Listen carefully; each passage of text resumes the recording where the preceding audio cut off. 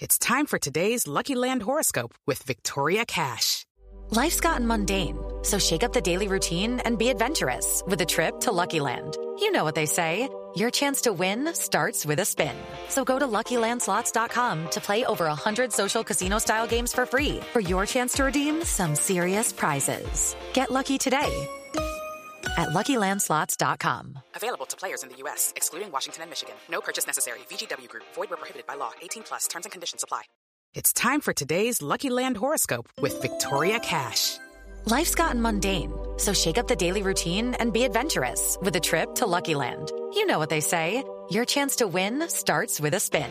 So go to LuckyLandSlots.com to play over 100 social casino-style games for free for your chance to redeem some serious prizes. Get lucky today at LuckyLandSlots.com. Available to players in the U.S., excluding Washington and Michigan. No purchase necessary. VGW Group. Void where prohibited by law. 18+. Terms and conditions apply. It is Ryan here, and I have a question for you. What do you do when you win? Like, are you a fist pumper, a woo-hooer, a hand clapper, a high-fiver? I kind of like the high-five, but if you want to hone in on those winning moves, check out Chumba Casino. At ChumbaCasino.com, choose from hundreds of social casino-style games for your chance to redeem serious cash prizes. There are new game releases weekly, plus free daily bonuses, so don't wait. Start having the most fun ever at ChumbaCasino.com. No purchase necessary. VGW Group. Void where prohibited by law. See terms and conditions. 18+.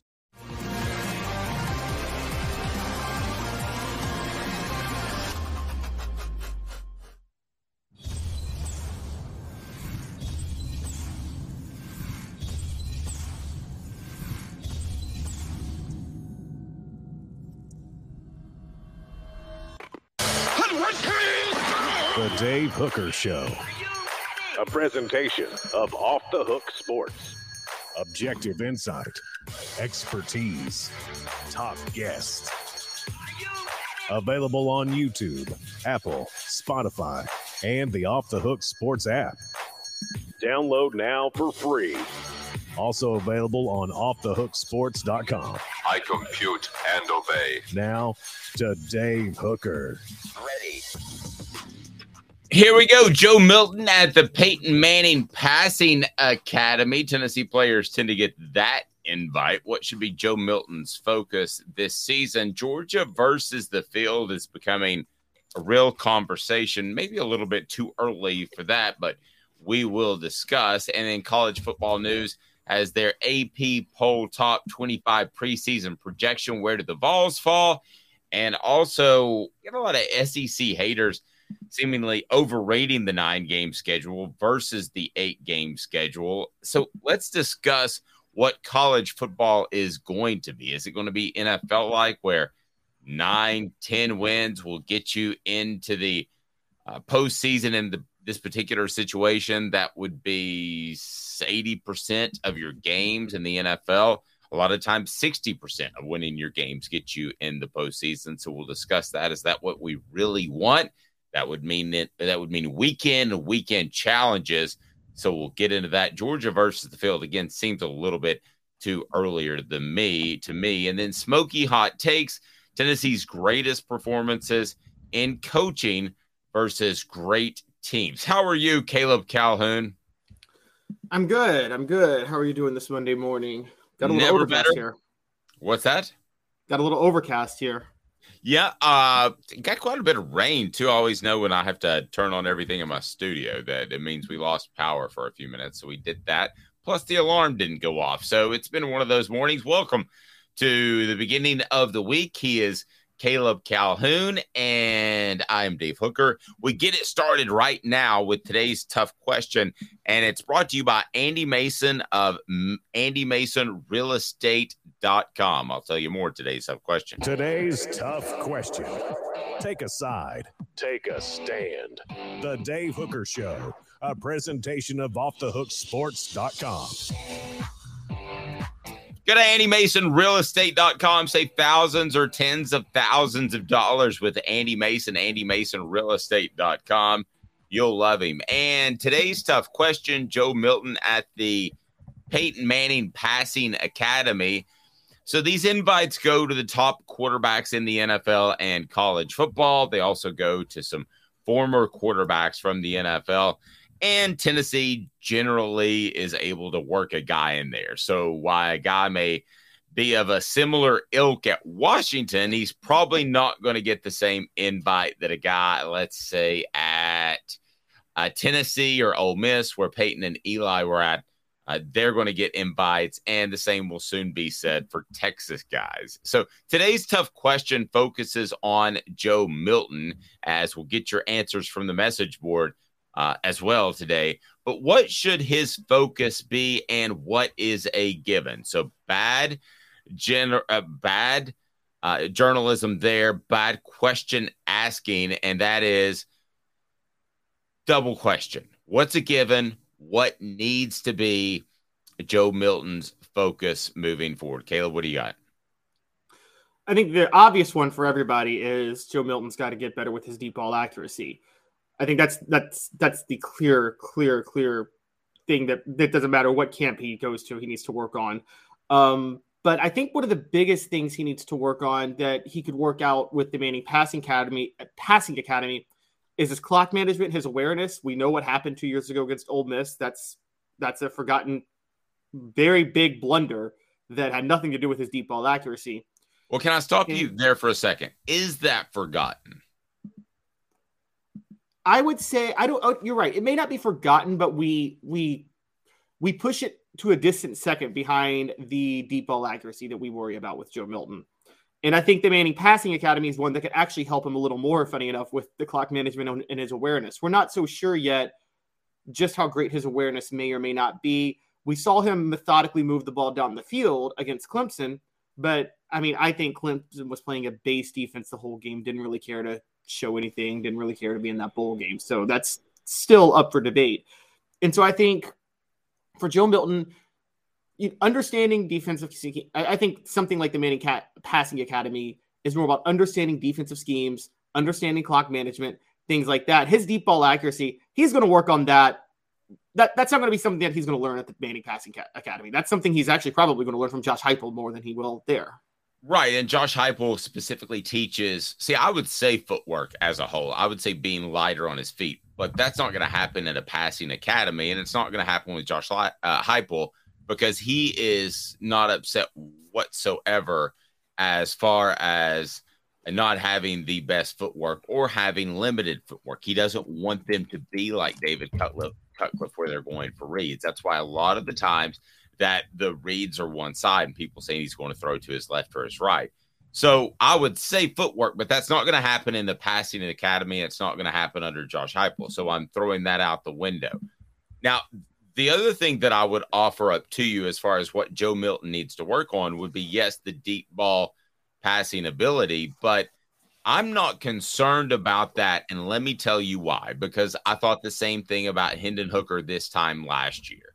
And Hendon Hooker ended up being a very accurate quarterback downfield. So while that is a concern and should be a concern for Tennessee fans, should be a concern if he gets on point for the rest of the SEC and the SEC East, it is not number one to me. Number one is still the clock management. Now, I want to be real clear about that. You don't just jump out of bounds with the clock expired at the end of the game and be considered a guy that's going to be able to manage difficult situations perfectly from this point forward. I mean, Caleb, that is always a red mark and a black flag, whatever it is, red flag, black mark, whatever. And as you move forward, I would still have those questions based off that one play when he's headed to the NFL, Caleb. I mean, to me, that doesn't go away. Now, what is a given? This might surprise you, his leadership. From those that I talked to, his leadership is absolutely through the roof. Hendon Hooker is a once-in-a-generational type of leader like an Al Wilson in a totally different way. But I don't expect Joe Milton to be that. But if Hooker's a 10 on the leadership scale, I do believe that Milton will be fine, 7.5 or 8. And I've seen quarterbacks be as low as a 6 or so. So I don't have any concern about his leadership. Just want to see in the clutch clock management. And I think his accuracy on the deep ball will be better. So maybe I go a little off script, but I think Tennessee fans want to know that he can manage a tight game against Florida late and not make a boneheaded mistake. That's fair. Yeah, that's a huge deal. And the leadership thing, we can't undersell in the sense of, Dave, you and I have watched quarterbacks, not just at Tennessee, but all over the country over the years. There were quarterbacks that were significantly worse than maybe their predecessor, but the teams played significantly better around them. I'm not talking T. Barton, Peyton Manning. It wasn't that. But I'm saying there are quarterbacks where you're like, well, why did the team play so much better with this quarterback than the previous quarterback? And it had everything to do with his leadership ability. So even if Joe Milton may have his issues at quarterback, you will still see, I think, the team play very hard in certain ways. I mean, I know you're a fan, but that was a lot of criticism of Casey Clausen. It didn't seem like he rallied the troops all the time. Even if he was a clutch quarterback, they didn't always seem ready to rally to play hard for him all the time in certain moments. And right, okay, so I see where you're going. I think that's oversimplifying it just a little bit, that he didn't rally the troops. I think people did rally behind Casey the way they would rally behind a Joe Montana. I don't think Joe Montana was like a Terry Bradshaw or a Dan Marino that got in your face, but I think they rallied behind him. But I see your point on the scale of those two. I would be much more concerned about the clock management. I think that's the one. And it sounds like, Caleb, we're talking about the either leadership or clock management has just said, oh, it's the off season, it's all going to be fine. Right. Well, that's not necessarily the case, but I do think the leadership will be fine. Not just because of what I saw at Clemson. As a matter of fact, that would be last on the list, but those that I talked to within Tennessee's football program think the leadership is just fine from Joe Milton. So I'll take their word on it for sure. Yeah. And that's a big sign that you believe that he could probably fix the mental aspect of the game too, such as clock management. The players that I think of that I don't see. That's the part I still have some concern about, that to me has gotten kind of washed over. Well, okay, but going back through history, the players that I remember distinct moments in history where quarterbacks made bonehead decisions with clock management.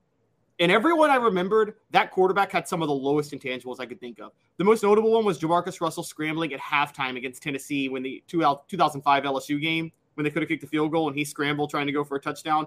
Well, Jamarcus Russell had the worst intangibles in the history of intangibles in the history of quarterback play. Another one was Vince Young did it a couple of times with the Titans. Jake Locker did it. Everybody I'm naming had intangible issues. So I can't think of a guy. You know, the funny part too was at the Rose Bowl where Vince Young Johnson runs for the touchdown that ends up winning the game. Had he gotten knocked out of bounds or tackled in the field of play, that could have been viewed as a very different play. I think that Joe Milton's going to be fine as a leader. I'm just going to go ahead and tell everybody that right now. Is he good in clutch? Don't tell me you know that, because I don't know that and you don't know that. If I had to bet right now, if Caleb told me that accuracy at the end of the year will not be an issue, and I'm not going to put some sort of number on it like completion percentage because that's just stupid. But if Caleb told me that at the end of the day, like Hooker, we say deep ball throwing downfield was not an issue, that accuracy was not an issue, then I'd say I believe you. I think that's doable. I think the leadership is done. The question I still have is the in-game manageability and the in-game and what he's doing in terms of leading the football team. Sorry, the one play at Ole Miss still stands out to me. I'm not hating on Joe Milton. I hope you know that, Caleb. Oh, yeah. That's a red flag to make that type of mistake. Now, this is not going to make him look better, what I'm about to say, but my defense of him will actually make him look worse in terms of being a clutch quarterback. But you could say that he had way too many thoughts going through his head by being thrust into the position on the last drive after not starting all game, and maybe just kind of panicked a little bit and just didn't feel prepared for the moment to come back in the game. But yes, that's a huge red flag on its own if that was the case, because you don't want a quarterback who panics in the moment. Right. I mean, we can say all these things to make it feel slightly better, but that is right up there with the most boneheaded play in clutch time that we've seen in recent Tennessee football history. That's not overstating it at all, is it? Right?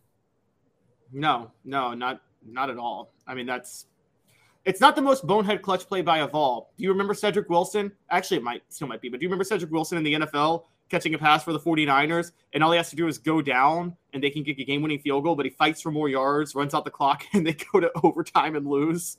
No, I don't remember that one. I remember Deshaun Jackson. Seemed like he did it in high school, college, and pro over and over. Yeah, when he dropped the ball before he crossed the goal line, that's important. It's brought to you by it's brought to you by Andy Mason, AndyMasonRealEstate.com. Easy for me to say.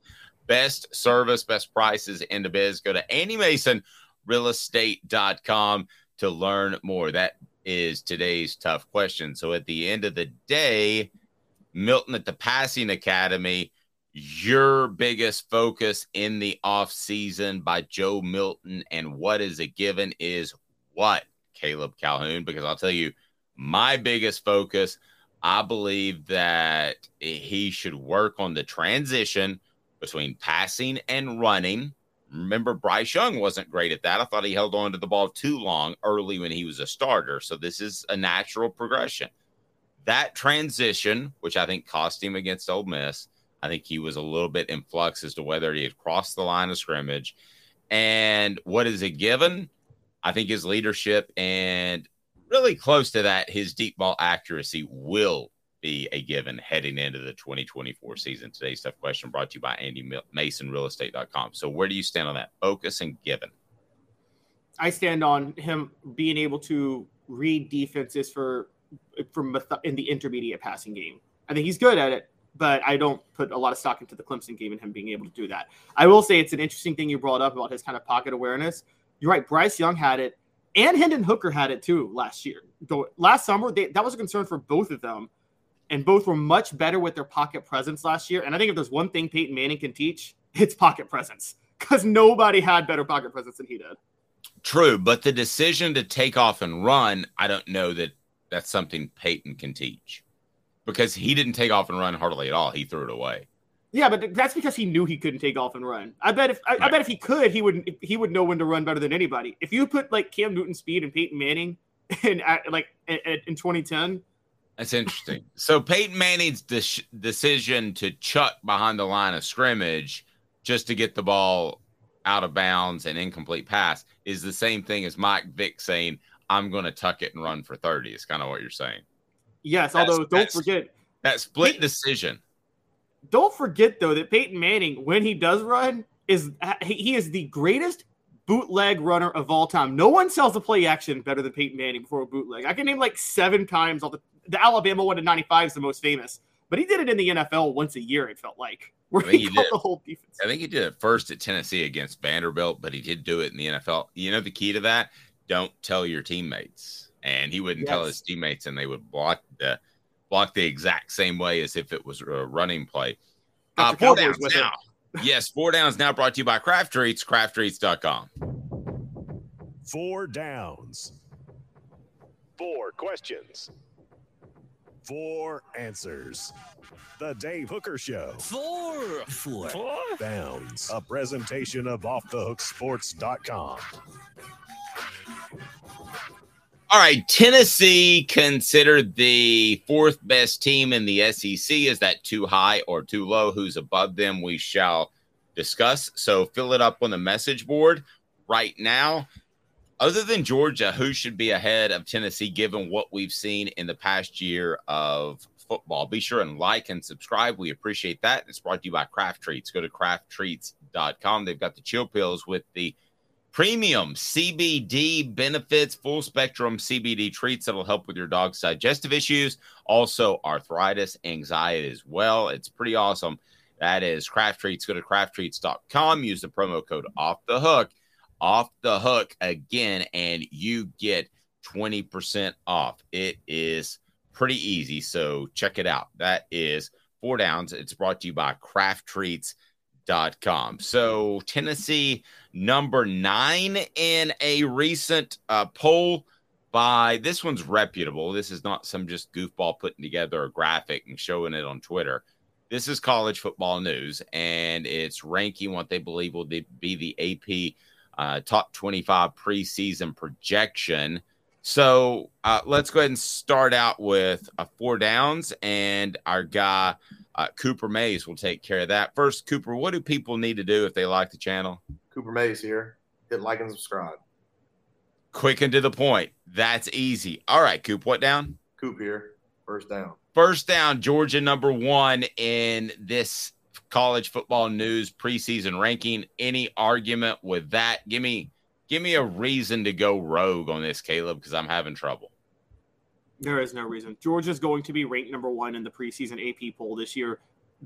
Now, whether or not they could actually be a debate, because Michigan actually has an argument that they return a lot more talent than Georgia. I mean, are we to believe that Georgia can handle this amount of attrition 2 years in a row on top of all the discipline issues they've had this offseason? I mean, you can't convince me that's not going to come back to bite them.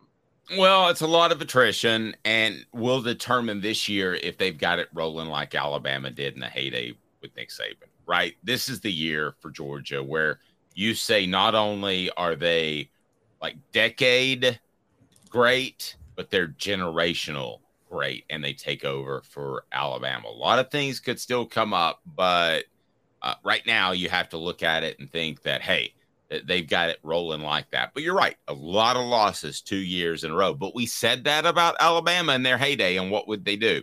They'd plug somebody right back in. They never repeated. Well, that's true. Crabtree says, Coop, what down? Cooper Mays here. Second down. Thank you. It is second down. All right, second down, Alabama, number 3, too high, too low. I know you like Michigan. They're number 2. So do you like Alabama at number 3? I think the AP poll is going to put Alabama at number 3, and they're going to be wrong. It's going to be too high. It's going to be way too high. Like, if I were actually projecting my end of the season, I'm not sure I got Alabama top 10 finishing the year. Wow. But, all right. Yeah. So that leads me to third down, Coop. Tennessee center Cooper Mays here. Third down. Notice he adds a little bit to his title as we keep going. All right, Coop. So we've got LSU at 6. That's 3 spots behind Alabama. I get the feeling you're not going to be happy with that, Caleb Calhoun. I actually am happy with it because I think that's where they'll come in to start the year. I think the AP poll will have them at 6. I think the top 5 is so clear cut that you just can't argue with it. And then LSU would be the highest ranked team that you're not sure of after that. Me personally, I would have him in the top 5, but I understand why they're number 6, because I think that you have to put, I mean, Georgia and Alabama are shoo-ins, and Ohio State, Michigan, those are shoo-ins for the top 4. No one's going to debate those. And then USC had the Heisman winner, returns the Heisman winner, and probably did better in the transfer portal than anybody, and has Lincoln Riley back for a second year. So no one's really going to debate them at number 5 either. So LSU is the first debatable team, and they're the highest of them, and I think that's how the AP poll sees it. Okay, so let's go ahead and go 1, 2, 3, 4, 5, 6, 7, 8, 9. So Tennessee's in at 9. Run those down for me. Okay, so obviously they project that Georgia will start the year number 1, that Michigan starts the year number 2, that Alabama starts the year number 3, that Ohio State starts the year number 4, that USC starts number 5, that LSU starts number 6. And this is going to make my head explode, but they're right. I think the AP poll is going to put Florida State at number 7, the most overrated team in football this year. And then you've got who's ahead of Tennessee at 9? They got Penn State at number 8. And I do think Penn State will start the year ranked ahead of Tennessee. I think they finished last year close to Tennessee, and they return a little more talent, and people seem to be higher on their quarterback than Tennessee's quarterback. Coop, what down? Tennessee center Cooper Mays here. Third down. It is third down. LSU number 6, too high, too low. Oh, LSU number 6. Just right in terms of what the AP is going to do, but too low overall. They're a top 5 team. I think it's just right on both, but I think they have the highest ceiling of all these teams. So I don't see them falling below 6 or 7 at the end of the year, but I could see them being number 1 as well. I think it's Georgia, and we talked about this. Everybody else is on a lower tier. So, Coop, throw out some accolades. What down? All SEC center Cooper Mays here. Fourth down. He is all SEC center. At least he will be for sure. He will be preseason. All right, so Tennessee is at number 9. Is that too high or too low? Okay, y'all hear me out. It should be too low, but it's too high. I don't think the AP poll is going to have Tennessee at the top 10 to start the year. Do you, Dave? I think voters are going to be too skeptical of Joe Milton, and they're going to put him at 11 or 12. The AP really likes Josh Heupel. The writers like Josh Heupel. So I could see them being 9 or 10 in the AP poll, and 11, 12, 13 needs to earn his stripes in the coaches poll. That's based off voting preferences. That's not based off where he should be. I believe that Georgia is in a tier all to themselves, and everybody is looking up at them right now. Is Tennessee in that second tier? Let me ask you that question. Are they in the tier of essentially, I think the locks for the second tier, and you correct me if I'm wrong, and I think you and I will agree with that. The locks for the second tier, using my methodology, Georgia number 1, that's tier 1. Okay, everybody else is second tier. Again, my methodology. Second tier, I've got Ohio State, Michigan, Georgia, LSU. And I'm not sure if I got Tennessee in that second tier or they're one of the top teams on the third tier. Tier. I got them at a top team on the third tier. And the reason is nobody on this message board that is not a complete and total homer is seriously thinking that Tennessee is a legitimate national title contender this year. I mean, you and I would be beyond shocked if Tennessee won the national title, wouldn't we? You think I'm crazy for saying 2024, much less 2023. I would be very surprised, but it wouldn't take a lot. It would take Carson Beck not being able to get it done at Georgia. That's pretty much all it would take for me. If I see Carson Beck come out in the first 4 games and he's a big dud, then I think suddenly that second tier is open, and I've got Tennessee on the second tier, unlike you, of teams that need some breaks but can win a national championship. So maybe I'm a little bit more bully on Tennessee in 2023 than you. When I look at Georgia, they don't need breaks. They don't need to stay healthy. They could lose some dudes. All they need is Carson Beck to come in and be a competent or above competent quarterback. If that happens, and they're golden. The rest of these teams need breaks, every single one of them. Okay, let's just throw out you're watching a standard college football show, and maybe it's this show, and a group of analysts are coming on and giving their national championship predictions. They're picking somebody other than Georgia. You wouldn't be surprised if they picked Ohio State, Alabama, maybe Michigan, maybe USC. If they picked Tennessee, you would be like, what? Nobody is picking Tennessee on any television show. Here's the way I break down my tiers. Georgia needs no help. Things could just break out in a normal season. Obviously, I'm not talking about a rash of 15 injuries, which I've covered teams that's happened. Okay, so we're on the same page. You're always gonna have 2 or 3 or 4 significant injuries through the season. So I'm talking about they don't need anything to happen except to stay relatively healthy. The next tier to me is Alabama, Ohio State, Michigan, and LSU. They need a break to happen. The next tier, which Tennessee is number 1, they need 2 things to happen. They need Carson Beck to not be a good quarterback at Georgia. They need things to go their way at Tuscaloosa. So those are 2 things significant that need to happen.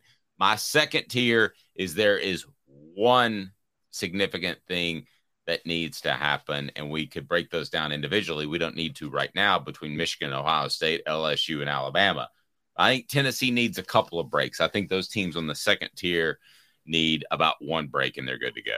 So what you're saying is Tennessee needs stumble and fumble, Chris Winkie injury, and a Florida team that turns the ball over 5 times. They need 2. They need 2 of the 3 of those. They don't need 3. Yeah. That's my 4th tier. They need those teams need a lot of help. It's like the South Carolinas of the world. I'm just kidding.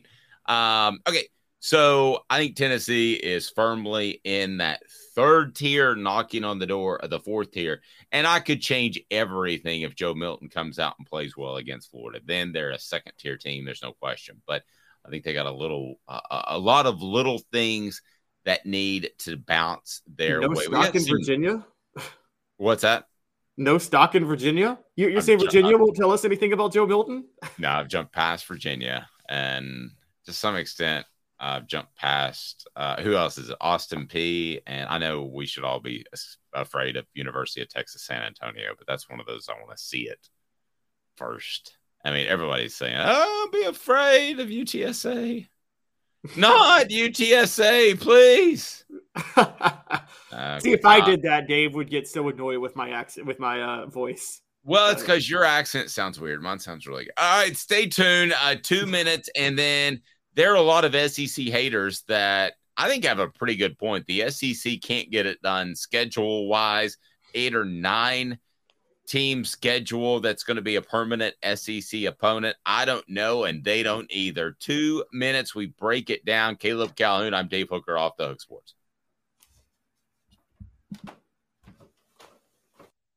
and Craving Wings South North Shore location, where we've heard people say that you can get the best wings in East Tennessee. Pero ¿quién es este?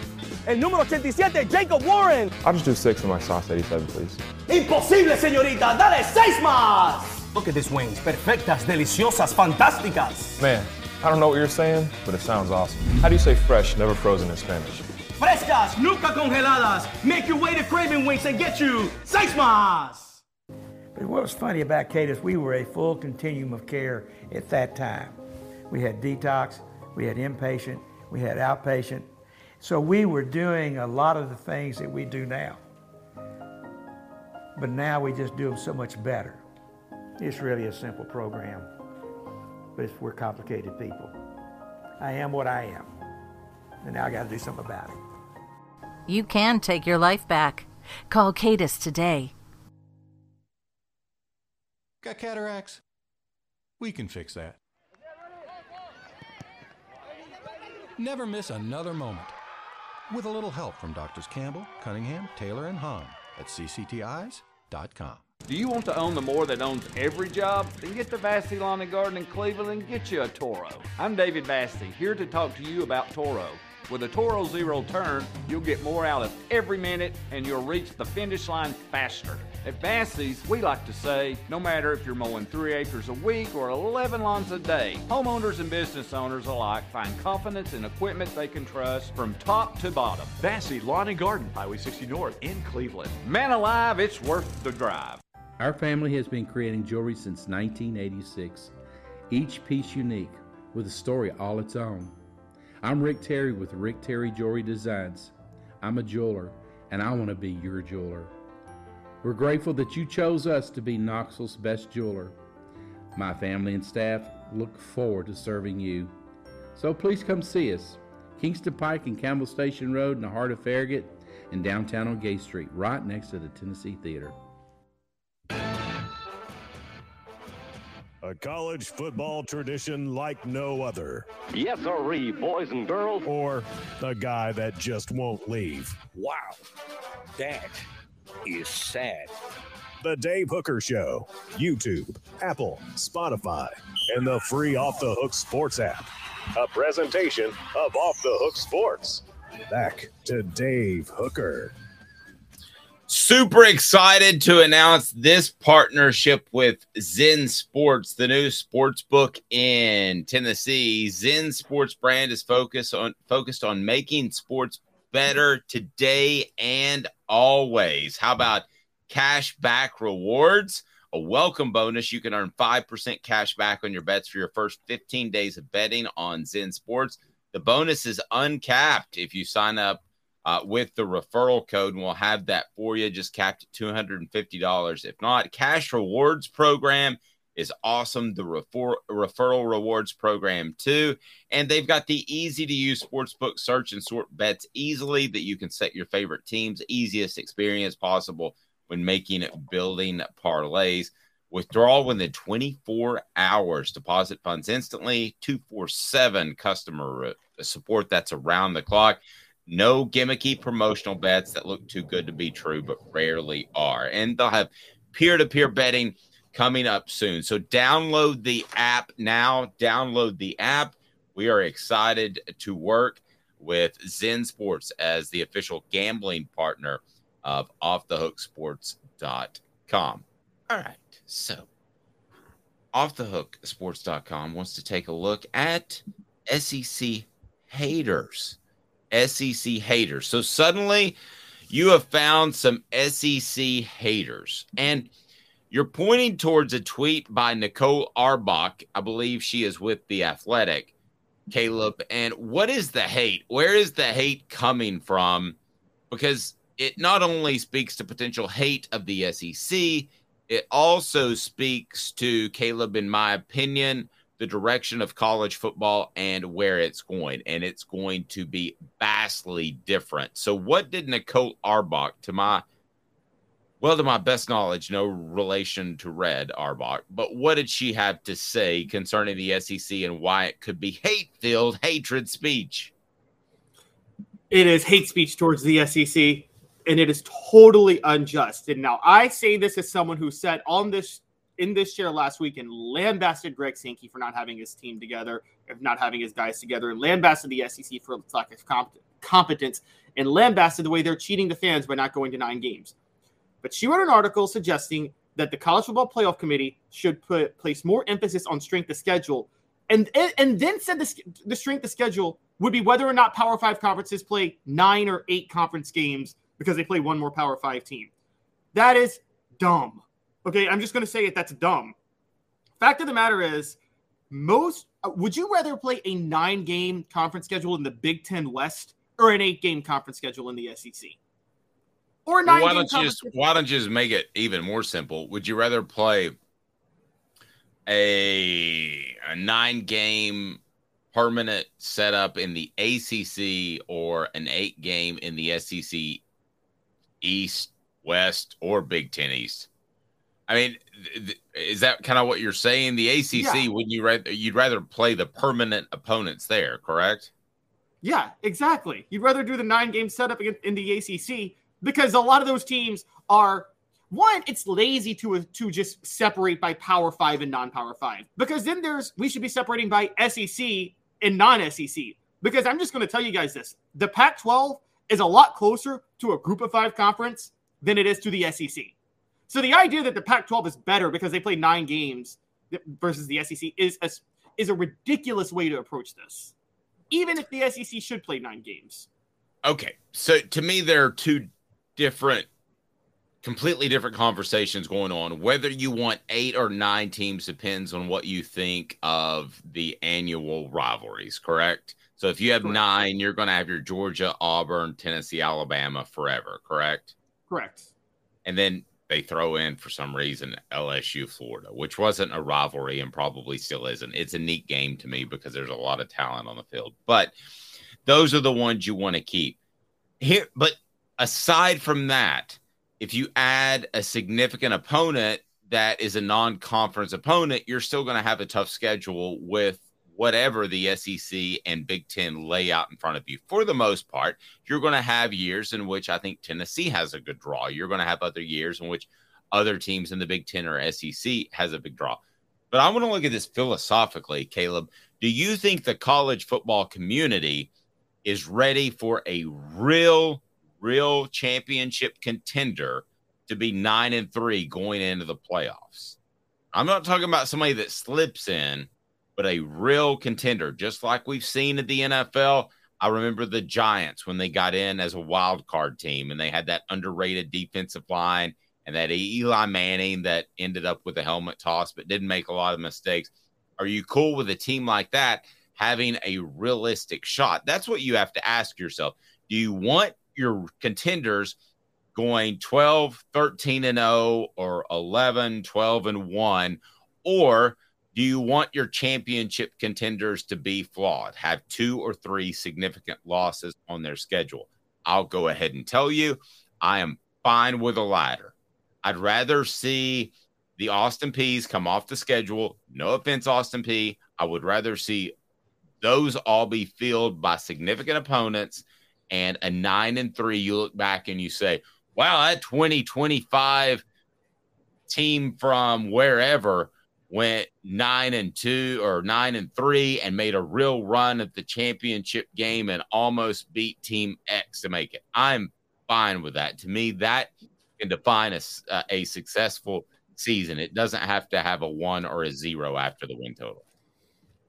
Yeah, I'm fine with the latter because that's the only feasible way to do this. Because quite honestly, even in the SEC, within the context of the SEC, 12-0 and 9-3 is not going to look much better than 9-3 depending on the schedule you get. There's going to be a team that gets a draw one year where they're not playing LSU, they're not playing Alabama, and they're not playing Georgia. And then they go 11-1. And then another team plays all 3 of those and goes 9-3. Are we really to believe the 11-1 team is better at that point? And so you have to do it this way because of the way they've set it up. I don't think the SEC champion, to me, philosophically, is not going to be legitimate anymore because it's going to be totally based on the draw you get with your schedule. Well, okay, for next year, maybe. I don't know how they're going to split ties. That's a whole different conversation. But let's assume that it's going to be divisions down the road. So let's look at the Big Ten. Oh, no, they're getting rid of them. Yeah, I mean, I think they are getting rid of them. But let's look at the Big Ten with divisions still, correct? No, they're getting rid of it next year when they do they're doing the flex schedule. Their divisions are gone. So with the flex schedule, okay, whichever the case may be, let's say Penn State loses a close game to Ohio State and Michigan. Then if that's a 12-team playoff year, let's say next year, 2025, they've got every argument to be in there if the rest of their schedule is unblemished. Let's say Tennessee loses their permanent opponent is going to be, let's say it turns out where it's going to be Vanderbilt, Kentucky, and Alabama. Let's say they lose a close one to Alabama. They slip up and they lose a game to Kentucky, and they're sitting there at 10-2, and they're not playing in the SEC championship game. That is a team that get ready for itself. You never thought I would say this. You lose to Kentucky, you still have a right to get in a 12-team playoff.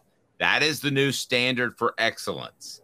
It's going to be winning 9 or 10 games or better and being right there knocking at the door. It's not going to be lose one game against Florida in September and the rest of the season is over, Caleb.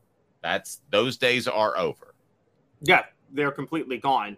And look, I'm not so sure that's the part I don't love, because that was the best part of the sport. I mean, if you go college football, it's the only sport. If you were to take a sport and rank the 50 greatest games in the history of that sport, college football is the only one where at least 90% of them would be regular season games. I mean, that Alabama-Auburn game of 2013 is the greatest game I ever witnessed. The kick six game. It was one of the most exciting things I ever saw.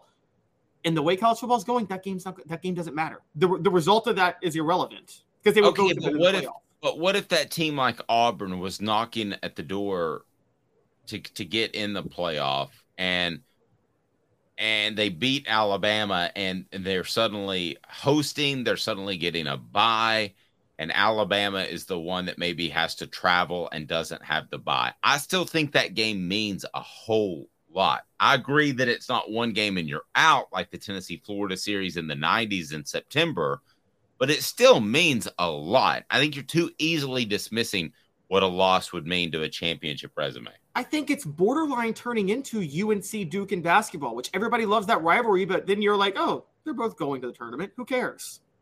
And so, but no. But if on that last weekend in the SEC tournament, I know what you're talking about. If North Carolina loses to Duke, maybe they drop a seed, maybe, but probably not. Their seed's pretty much set at that point. Yeah, and you and I both know the selection committee does all their work before the last week anyway.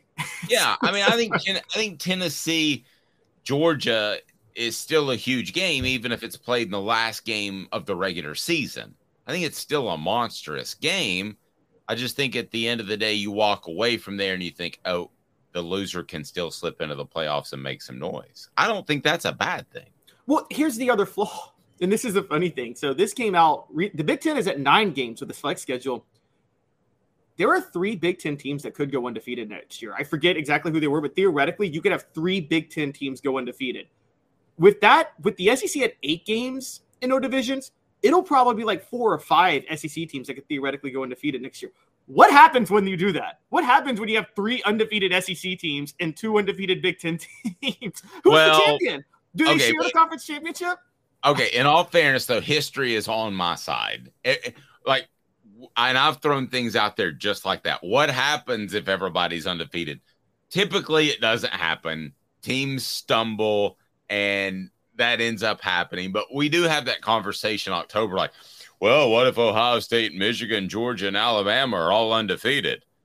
Well, it doesn't usually shake out that way, in all fairness.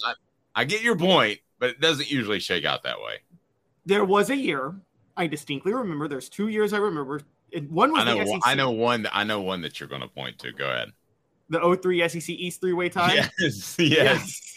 Yes, that Georgia got the nod over, which honestly, if you look at schedule strength and toughness of divisional opponents, Georgia deserved the nod. Sorry, Tennessee fans, but Georgia did play a tougher West schedule than Tennessee played that year.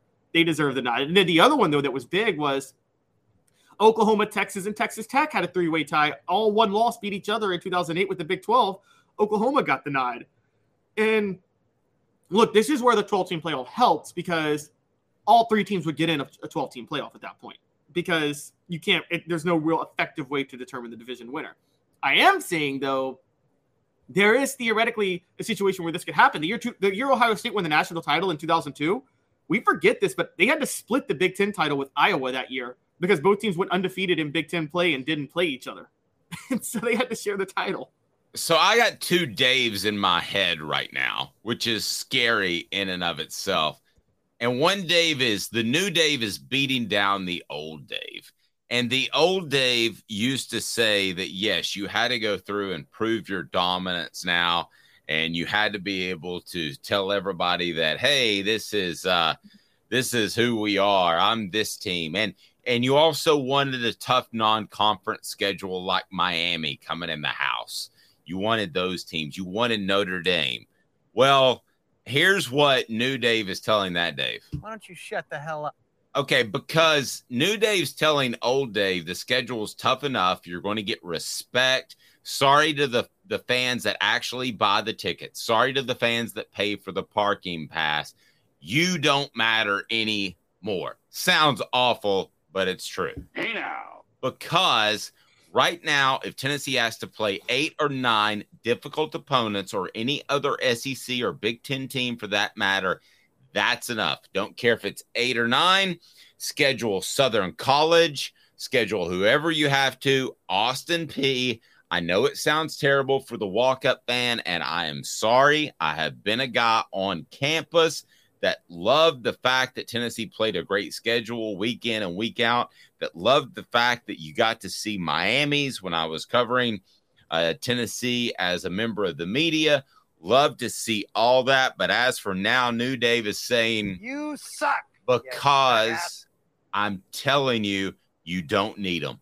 You win 8 quality SEC teams. I don't care who the other 4 teams are. You can make them Carnes High School and beat the mighty Giroux.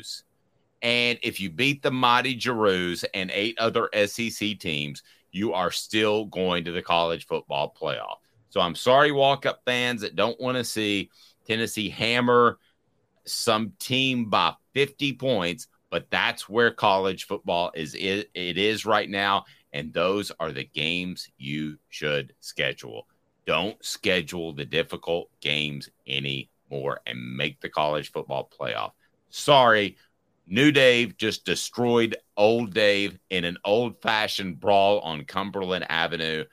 That old Dave didn't win a lot anyway, so good job, New Dave.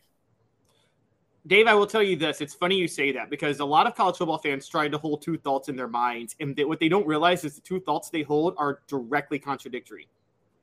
One thought they have is they want to support the smaller schools. You know, they'll be like, look at the Group of 5 or Division 2. It's not Division 1, but it's good football and we should enjoy it. And then at the same time, they'll say all the Power 5 teams should play each other. And it's like, well, wait a minute.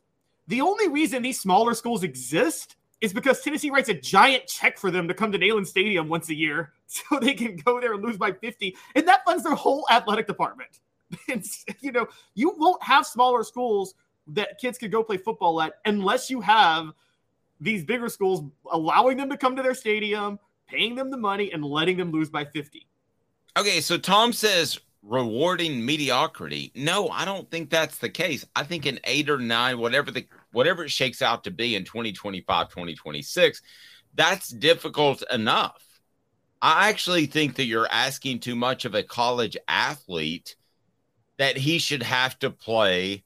What are we looking at? We're looking at 12 regular season games right now, correct, Caleb? Correct. So 12 times 4 is 48 difficult quarters. You shouldn't ask a college athlete to play 48 difficult quarters.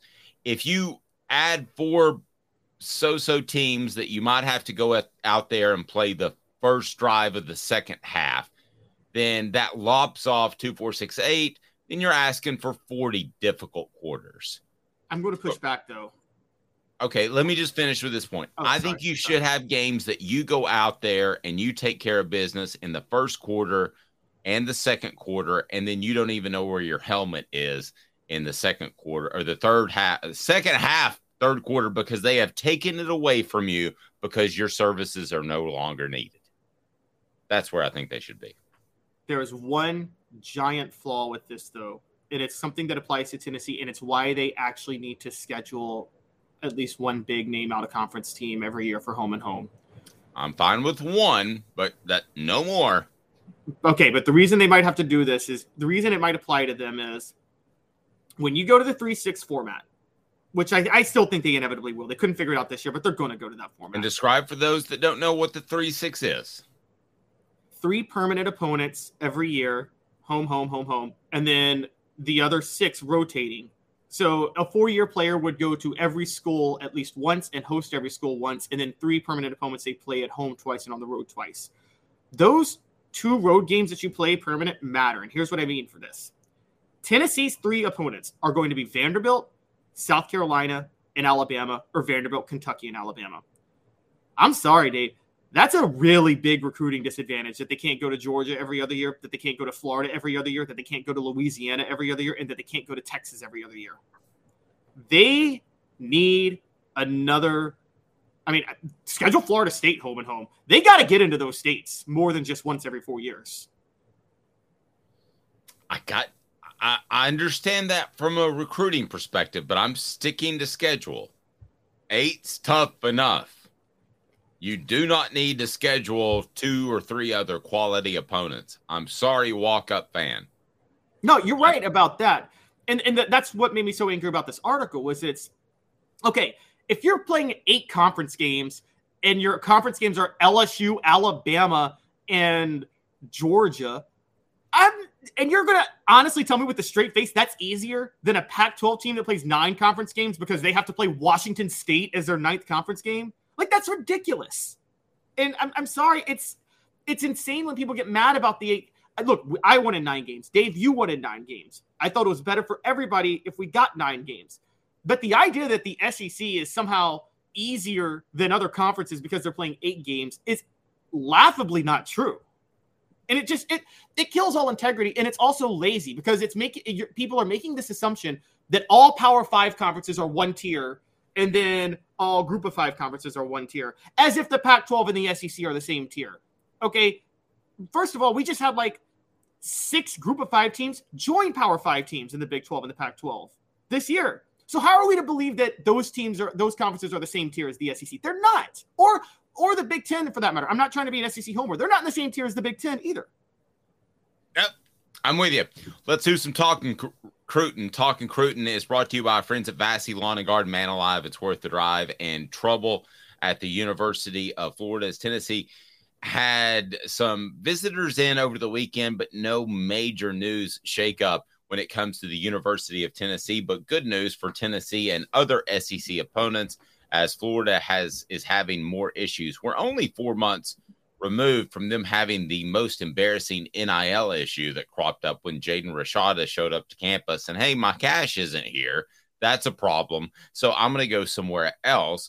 Jaden Rashada, the quarterback who was promised millions of dollars to be a Gator, and then their collective is run essentially by a group of dudes that you just picked up at the local pool hall, and their NIL didn't have money to pay him when he got there. So he was able to cruise on out.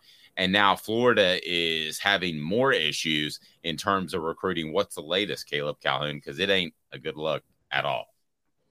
Yeah, over the weekend, 4-star running back from North Palm Beach, Florida, so right out of Florida's backyard, flipped his commitment from Florida to Georgia. And Florida's 2024 recruiting class has now dropped to number 22, which, Dave, as you know, number 22 in the SEC, number 22 nationally is not good in the SEC. That's near the bottom. It's probably 10th or 12th if you want to include Texas and Oklahoma and really take a look at those. I know they're not in the class until next year, but that's who you're recruiting against right now. So in recruiting, how much is it Georgia and the field right now?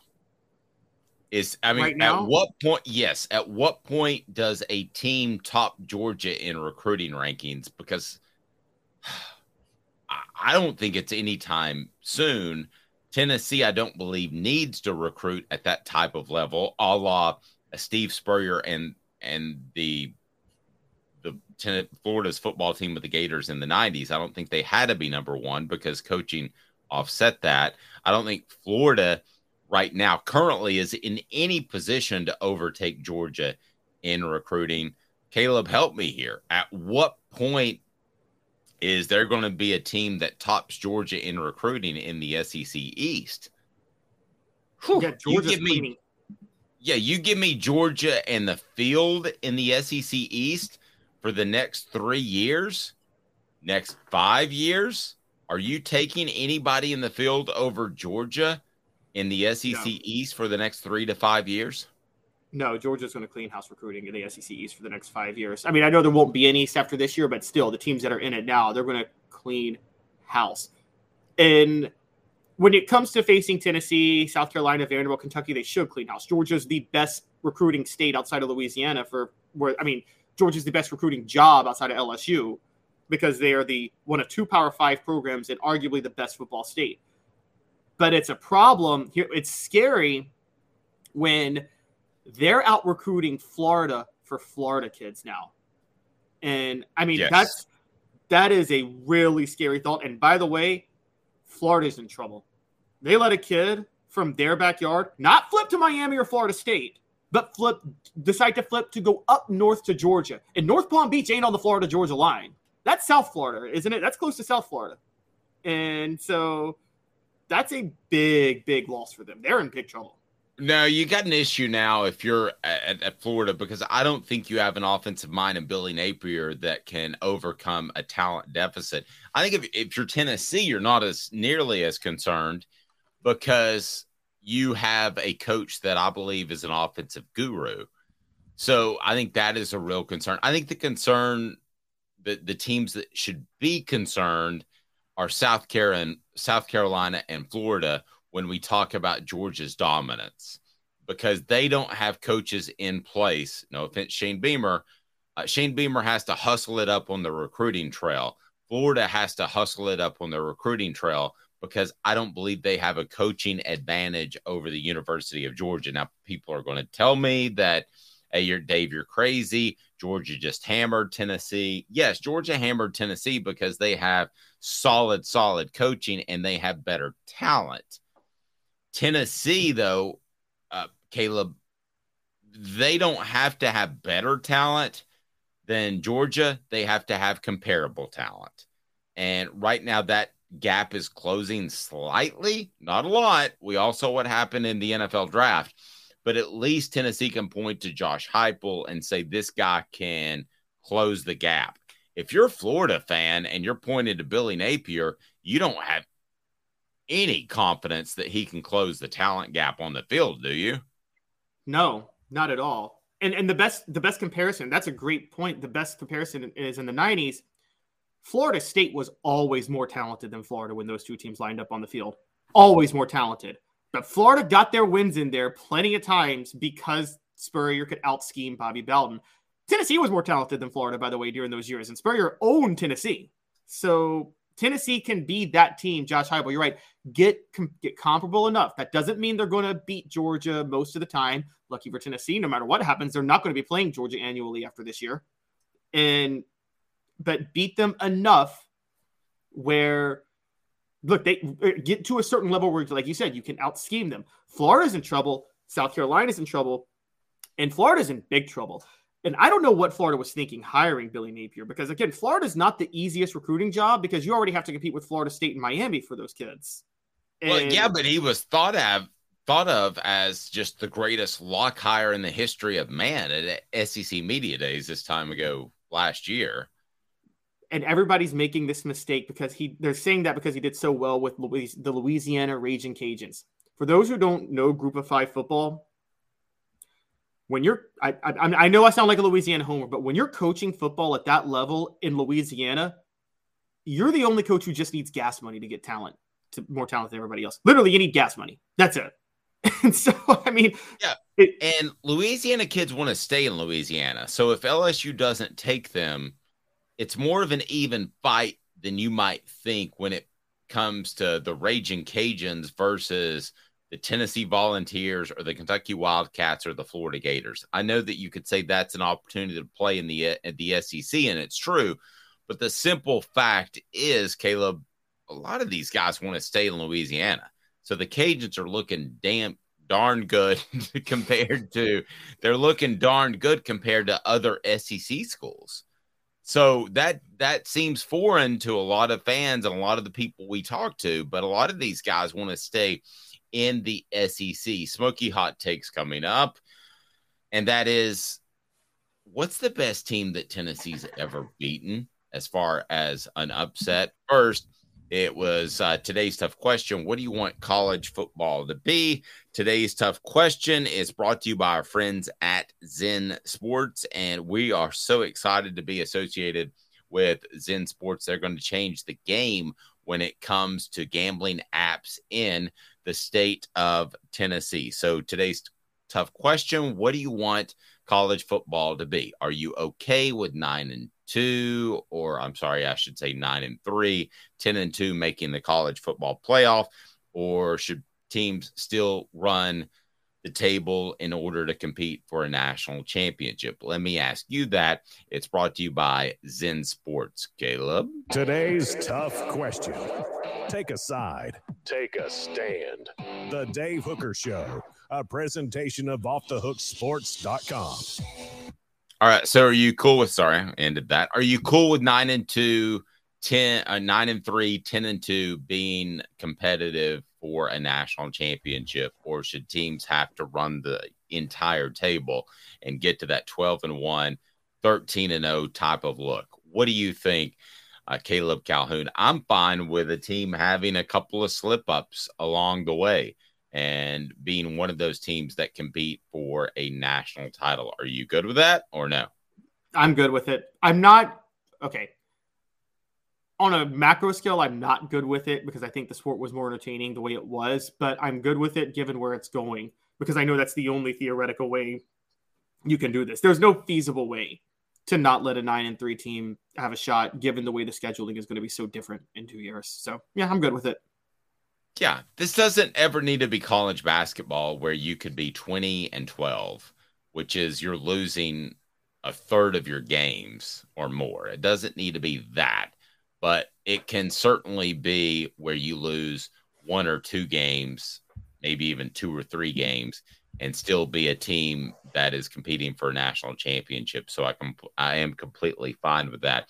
Today's tough question brought to you in part by Zen Sports. They've got the cashback rewards. 5% cash back on your bets for the first 15 days when you bet on Zen Sports. That can be uncapped. We're going to have a off the hook promo code that makes it how about even better. And the bonus is uncapped if you sign up for a referral code, and capped at $250 if you do not. So we'll have an uncapped code coming up. Cash rewards program, earn up to 3% of your betting volume back as a cash deposit to your account every month. Happens every month on the first of every month. And they've got the referral rewards program. Earn 3% of your referrals betting volume as rewards. Easy to use sportsbook, and you can set it up so you see your favorite teams like the Vols or the Titans, and they've got the easiest experience possible when building parlays. You withdraw within 24 hours. That's pretty awesome. Deposit funds instantly. 24/7 customer support. Easy to track rewards. No gimmicky promotional bets that look too good to be true but rarely are, and peer-to-peer gambling coming up soon. So Georgia versus the field in recruiting for the next 5 years. You would take who, Caleb Calhoun? I would take. Is this the field of just current SEC East teams? I'm taking the field. Yes. The field. I'm taking the field. I mean, I'm sorry, Georgia. Excuse me. I'm taking Georgia. Georgia, not even questioning it. Yep. Georgia versus the rest of. Go ahead. Georgia versus the field of the SEC.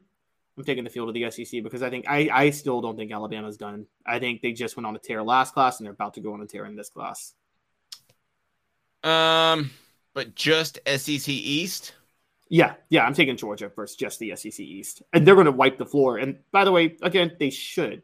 It's Georgia. It's the best recruiting ground in the SEC East.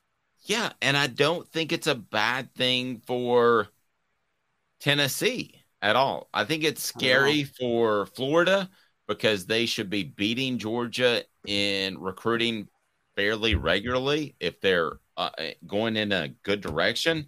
I think it's scary for South Carolina because I don't know that they have, and they may prove to have that, but they don't have right now a great offensive approach. They have a good offensive approach. Caleb, I think for Tennessee, you look at this and you say, hey, well, Georgia may beat Tennessee in recruiting, but you have a better offensive approach in place. So I think that's okay. If we're having this conversation and Georgia's number one in recruiting 2 years from now and Tennessee's pushing at top 5, I think that's fine. I got no issue with that. We're going to take a quick 2 minutes, and coming up, Smoky Hot Takes, best coaching performances in recent memory. And I got one that I think is pretty easy because of how darn good they were. And that was a team that Tennessee went on the road and beat, but then came back to Neyland Stadium, and it was a slow bludgeoning for 60 minutes. So we'll discuss that team. But, man, one down in South Florida that should not be overlooked as one of the great coaching performances in recent memory. Smoky Hot Takes right around the corner, and that will be brought to you by City Heating and Air Conditioning, cityheatandair.com.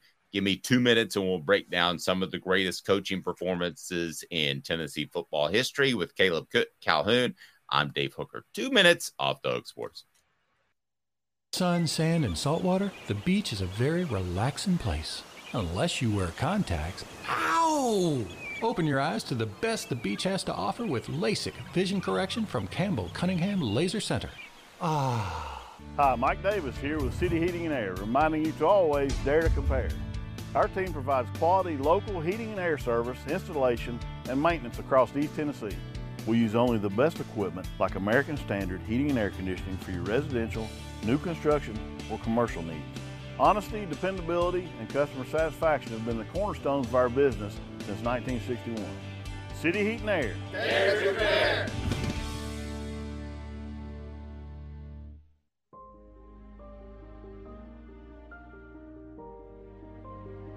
Our family has been creating one-of-a-kind pieces of jewelry in West Knoxville since 1986. Each piece is a combination of unique processes that bring your idea to life. Every day in our shop, a truly special item with a story all its own is being manufactured in our facility, bringing the history and family sentiment into a whole new generation of life. We're grateful that you chose us to be Knoxville's best jeweler, a title that we value and respect. Because to me, being a jeweler and owning a jewelry store are not the same thing. I'm Rick Terry. I'm a jeweler, and we want to be your jeweler. Kingston Pike and Campbell Station Road in the heart of Farragut, and downtown on Gay Street right next to the Tennessee Theater. When you want a hard cider that's easy to enjoy, one that's crafted to perfection, you need Tennessee Cider Company. Some say it's the signature cider of the South. Others say it's the cure to your craving. They all say you'll savor every sip. With a selection of ciders free to sample, all it takes is one taste. Visit tncidercompany.com for more information, as well as to shop our ciders and merchandise online. Thirsty yet? Doors open at 10 a.m. Who's this guy? Hello, wizard. The Dave Hooker Show, a presentation of Off the Hook Sports. What? YouTube, Apple, Spotify, and the free Off the Hook Sports app. Back to Dave Hooker.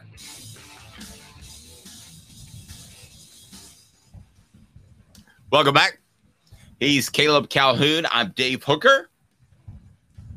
We're going to have the big bet of the week brought to you by zensports.com, or I should say the big bet of the day might have to do with some Tennessee baseball, and that'll be brought to you by Zen Sports. Again, Zen Sports, our new partner. We're so excited to work with them, and we've got some peer-to-peer betting, which That'll be coming up a little bit later in the calendar year. Caleb had to figure that out and just explain that to me because he's way hipper and younger and smarter than me. But the peer-to-peer betting, we're going to be able to set up bets, which is super, super cool. And we're going to be able to set up bets such as, does Tennessee win the East? What odds? And then Zen Sports, they're going to be able to give us the odds. We'll present them to you. And then we have peer-to-peer bets, which is super cool. What more can you tell me about peer-to-peer bets, Caleb, Calhoun? Because it's taken over the nation. It's pretty darn cool. So, for instance, we could say you have this bet at plus 150. Do you want to take Tennessee's side or not? So we've got a lot of cool things we're going to be able to offer out there, Caleb. And it is brought to you by Zen Sports. So I'm excited to see what sort of peer-to-peer bets we have coming up in the very near future. But first, I can tell you that nobody is going to be more user-friendly when it comes to apps than Zen Sports. Zen Sports, the new sports book in Tennessee, focused on making sports better in betting every single today, and always. With the cash back rewards, they have 5% cash back on your bets for the first 15 days of betting at Zen Sports. Pretty awesome. Easy to use sportsbook. They have the search and sort bets easily. You can set your favorite teams, easiest experience possible when making and building parlays. Withdraw from withdraw from the sportsbook 24 hours, 24/7 customer service support, and they are awesome. Easy to track rewards. Check it out, and they've got the peer-to-peer coming soon. So what's the best peer-to-peer bet you've ever heard? Caleb, what have we got peer-to-peer? Ooh, the best threw me for one. The best peer-to-peer bet I've ever heard. Yes. And so for the I guess we should explain this, guys. Peer-to-peer bets is where two parties agree on odds with each other. You don't have to worry about odds makers or bookmakers. But with us, Zen Sports will set the odds. But you can do bets with your friends now. You don't have to do bets against the sports books. So we're gonna have some fun things going with that. Best peer-to-peer bet I've never done a peer-to-peer bet, so I can't really say the best one I've ever heard of, quite honestly, yet. This is a new thing, and I'm really excited about it. Yep, I am too. It's going to be fun. We go then to Zen Sports and we say, here, we've got this bet. What do you think? They'll give us odds, so we'll come back. That'll be later in the season, but right now, download their new sports book, and it's going to be awesome. The app is unbelievable. So check it out. Again, our new partner, we're excited to tell you all about Zen Sports each and every day. It's pretty cool. So here's an over-under. I don't know. Can we get this approved? Maybe. Joe Milton over-under 45 touchdown passes. Travis, you don't want to set that. You'll lose. I'll take the under in a heartbeat on that. There's no way Joe Milton's throwing 45 touchdown passes this year. I'm just going to say that straight up. Okay, what did Hendon Hooker have last year? He had like 30-something. And I think Tennessee is going to be a bit more ball control this year than they were last year, quite honestly. Okay, what about including – all right, give me this then as we toy around with the first possible – Zen Sports peer-to-peer, but go ahead and download the app now, and the return that you get is through the roof, and also you get cash back. So what if it were 45 touchdowns total, rushing as well? Does that make it difficult for you? It does, because I think Tennessee's going to – I think you're going to see – last year you saw under goal line stands, they gave the ball to Princeton Fan. I think you might see just a lot of Tim Tebow style direct quarterback draws on the goal line this year, because I think Milton's so strong. I think that's something he could pull off a lot more. Hendon Hooker, for context, had 32 total touchdowns last year, though. So that's still climbing a ladder to get to 45, man. Okay, so if I put the over-under, and we might do this with Zen Sports, if I put the over-under at 29.5 total touchdowns, what are you taking? Take the over. Take the over at 29.5. Is that a good number? If I That's a really good number. That's a really good number. Okay, if I goosed it by 30.5, does that change your perspective? No, I'll still take the over. I mean, Hendon Hooker had over 30 both years and didn't play a full season. We expect Joe Milton to play a full season this year. So I'll take the over. We're getting closer to that 45. No, we're not. We're inching our way there. You got a whole, like, we're only 2/3 of the way there. No, we're not close to 45. Okay. I would take, if you gave me right now, I would actually take it to the bank, and I don't gamble. But when I do, I feel really good about it. I would take the 29.5 easy, the over at 30. Easy with Joe Milton. Easy. All right. Okay. I think you're getting real hype on this. I mean, you're getting hype on Heupel, but Getting a little bit too bold. Just a little bit. I'm not sure any.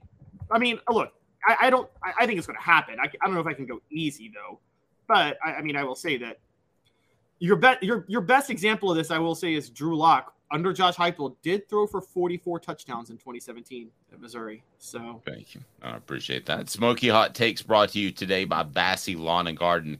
Man alive, it's worth the drive. So a look back, Smoky Hot Takes, greatest coaching performances in Tennessee football history. I know what it is, and I think it's pretty easy, but let me get you to throw out some possibilities there. Mine has to do with a certain Orange Bowl, but not an Orange Bowl game. What do you think about that? That's a good one. So I got a few. Johnny Majors basically going with the vertical receiver routes and just introducing it during the 1982 Alabama game, introducing that concept, and that's how Tennessee upsets Alabama, changing the SEC. 1985, Johnny Majors, Miami. Fulmer, 98, Florida. I know there was a lot of luck, but they played that very well with T. Martin. 01, Florida. 04, Georgia. Heupel, 2022, Alabama. I left out one because I know you're going here, but I haven't given my best one yet. I'm saving that. So I'll go with yours first, though. Okay. So I'm excluding a couple for different reasons. I thought 98, Florida, I don't think that was as much about best coaching performances as it was about better team. And I thought Florida made some mistakes in 98, Florida. 85, Miami. I want to go back. I think that was a Jimmy Johnson team that was way too cocky. Majors, 82 out of Alabama. That's awesome, but a little bit before my time. And I know it's before your time, but Caleb is super college football historian. So I'll depend on you for that one, but it is before my time. 03 Miami, to me, is by far the greatest coaching performance in Tennessee football history. That team was absolutely loaded. And the next year, they came back to Tennessee and just hammered. It was one of No, it was a reverse. They hammered Tennessee and Neyland first, and then Tennessee came back to Miami the year after. You're right. My apologies. And it was one of those games that was it ended up being about 20 points as a difference, but you felt like it could be 100 if Miami wanted it to be. And to be able to beat Miami down there, and you had the crazy end around with, was it Derek Tinsley, I believe? Derek Tinsley, yep. That was the best coaching performance I've ever seen Tennessee put together, period. End of discussion. They beat a way better team in Miami with a hostile crowd. You've got on the list 04 Georgia. Tell me why. Well, 04 Georgia had a bit of that was two freshman quarterbacks, Eric Gaines and Brent Schaefer. Tennessee had lost by 30 to Auburn the week before, I believe. They were going on the road to play Georgia. Georgia was on a 4-game winning streak at the time, was a double-digit favorite to win that game. This was David Green's senior year. This was going to be the year Georgia gets over the hump and wins the national title, finally under Mark Richt. And Tennessee just marches in and beats them 19-14 in kind of a slugfest, but a very well-played game by Eric Gaines, who started the whole game pretty much. And that was his first road game. And that was a great game by Fulmer. But I actually agree with you. The 0-3 Miami was better. And what stood out to me with 0-3 Miami was the total lack of respect John Chavis had for Brock Berlin's decision-making. And that was the funniest thing. Like, I will never forget that. Or Steve Spurrier's willingness to make it a running football game, right? Oh, I'm talking about the Miami game. Oh, the Miami game. Okay. Sorry, I thought you went back to 01 Florida. Go ahead. Yeah. The hit, because remember, Berlin had transferred to Miami and started against Tennessee in 03. Right. And John Chavis dialed up blitz packages that any quarterback that was a halfway good decision maker could have had a touchdown pass out of. I will never forget Miami's down 10-6. They're driving, and John Chavis sends Mark Jones bare on a blitz. It hits Brock Berlin, and ball pops in the air. Jabril Wilson intercepts it. I mean, if Brock Berlin, Kellen Winslow, a man of great character, obviously, was wide open on the other side of the field because he dialed up that blitz. But Chavis was very convinced that Berlin would not be smart enough to see Winslow for a touchdown. And I give Chavis a ton of – he knew when to dial up blitzes that game and when to force the turnovers. And Tennessee basically played that game knowing that Miami is the most undisciplined team in football. So they were saying, we're going to play extremely conservative and just let Miami implode. And by golly, they did. I'll tell you a play that still to this day sticks out to me. This is how talented Miami was. They took all of their great receivers, and they were great, and they lined them up on the left side of the field in the last play of the first half, and they threw a Hail Mary to Kellen Winslow. And Kellen Winslow almost pulled that in. I believe it was over Antoine Stewart. No, it was over Jason Allen. I thought Jason Allen was lined up on the other side. I remember Jason Allen knocking it away, though. Okay, but Winslow almost went over and caught the ball, and that would have been like the craziest Hail Mary because you didn't throw it to the group of dudes on one side. You threw it to a tight end on the other side. So whoever broke it up, whether or not it was Jason Allen or Antoine Stewart, it was all they could do to break it up. That team was absolutely loaded. And I thought that just the willingness to throw it to a tight end all by himself on one side told you how loaded they were. That was the greatest coaching performance in my mind, especially in an underdog role that Philip Fulmer had. They didn't have any business being on the field with that Miami football team. No, they didn't. But they had barely – remember they had a really ugly win against Duke the week before – and everybody was – and Kellen Winslow, Miami had just choked away a game to Virginia Tech, and Kellen Winslow says we're ticked off. It's unfortunate for them. And, I mean, it was. I would never forget Clausen in an interview before the game because Casey Clausen had the worst stat line for a winning quarterback I think I've ever seen. It was like 11 of 18 for 81 yards. But in an interview before the game, he said, they were like, what do you need to do to win? He's like, the next thing we got to do is just not make mistakes. Basically saying we know Miami is going to implode because they were so undisciplined that year. And I would never forget Vince Wilfork reaching out to sack Casey Clausen and accidentally grabbing his face mask and bringing him down. Remember that play, Dave? Yep, I do. and it was an easy sack, honestly. And Wilfork just reached out and grabbed his face mask and gave Tennessee a 15-yarder. There was the roughing the punter. Sean Taylor, rest in peace, trying to field that amazing punt by Dustin Colquitt. I don't know why he tried to field that punt. Just let it bounce out of bounds. That went in the one. Yeah, that's right. No, that to me was one of the most surprising games as far as an outcome for Tennessee or against Tennessee that I've ever seen. And I was stunned that they absolutely won that game and were able to pull it off. And I thought it was in a lot of ways because of what happened 2 years later in 2005. I thought it was kind of one of Philip Fulmer's last great hurrahs and one of his greatest hurrahs as a coach, period. I mean, Philip Fulmer, let's basic, was basically a coach that beat the teams for the most part Tennessee was supposed to beat and would surprise you every once in a while. That was one of those really incredible surprises, right? Absolutely. Question that came to my mind, though. There's one, I think, of Fulmer's that competes. The game that made him a household name and forced Johnny Majors out. Not Florida in 92, because Florida, that was because of the crazy monsoon that happened. We all know that. But the week before, that Georgia game, Heath Schuler's breakout game, when Tennessee beat Georgia on the road 34-31.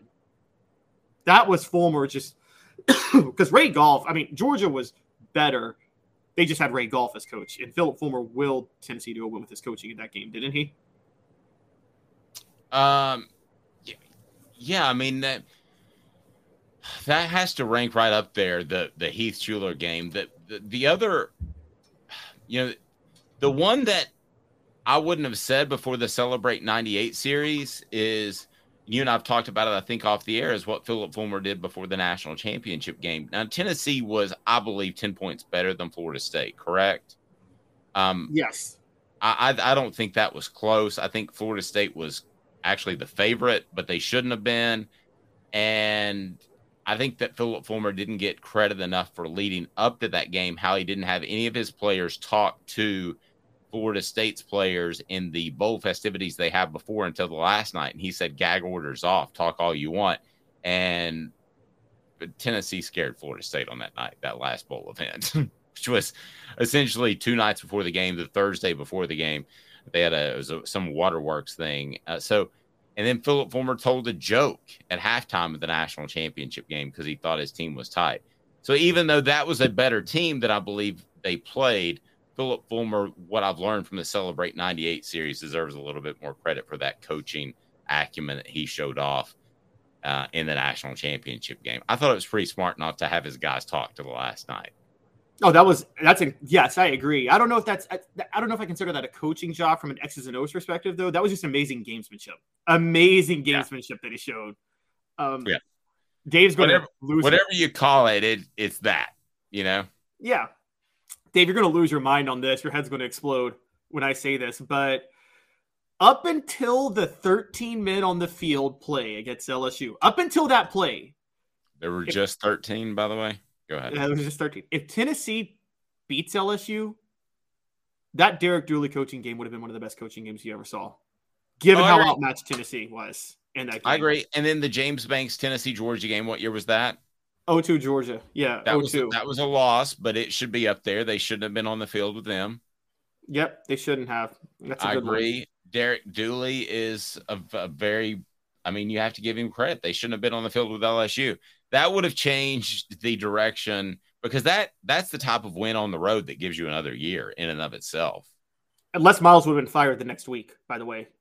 That saved Les Miles' job, I think. I think he would have been fired the next week. And I mean, he was – Les Miles was the prime example of a coach winning a national championship, and you're like, how does that guy have a national championship ring? Smoky Hot Takes brought to you in part by Bassey Lawn and Garden. Man alive, it's worth the drive right there in Cleveland. Toro, count on it. And City Heating and Air Conditioning, cityheatandair.com. Integrity matters. With that unit, you might not need a whole new unit. City Heating and Air Conditioning, cityheatandair.com. And we thank our friends Campbell, Cunningham, Taylor, and On. I don't have any issues with my vision because of Campbell, Cunningham, Taylor, and Hahn. They're awesome. It is Campbell, Cunningham, Taylor, and Hahn. They did my LASIK. They should do yours.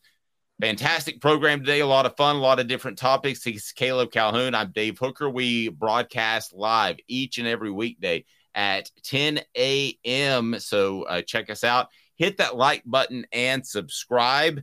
If you haven't done that, what are you thinking? He's Caleb Calhoun. I'm Dave Hooker. This has been a presentation of Off the Hook Sports. Okay, round 2. Name something that's not boring. A laundry? Ooh, a book club. Computer solitaire, huh? Ah, oh, sorry. We were looking for Chumba Casino.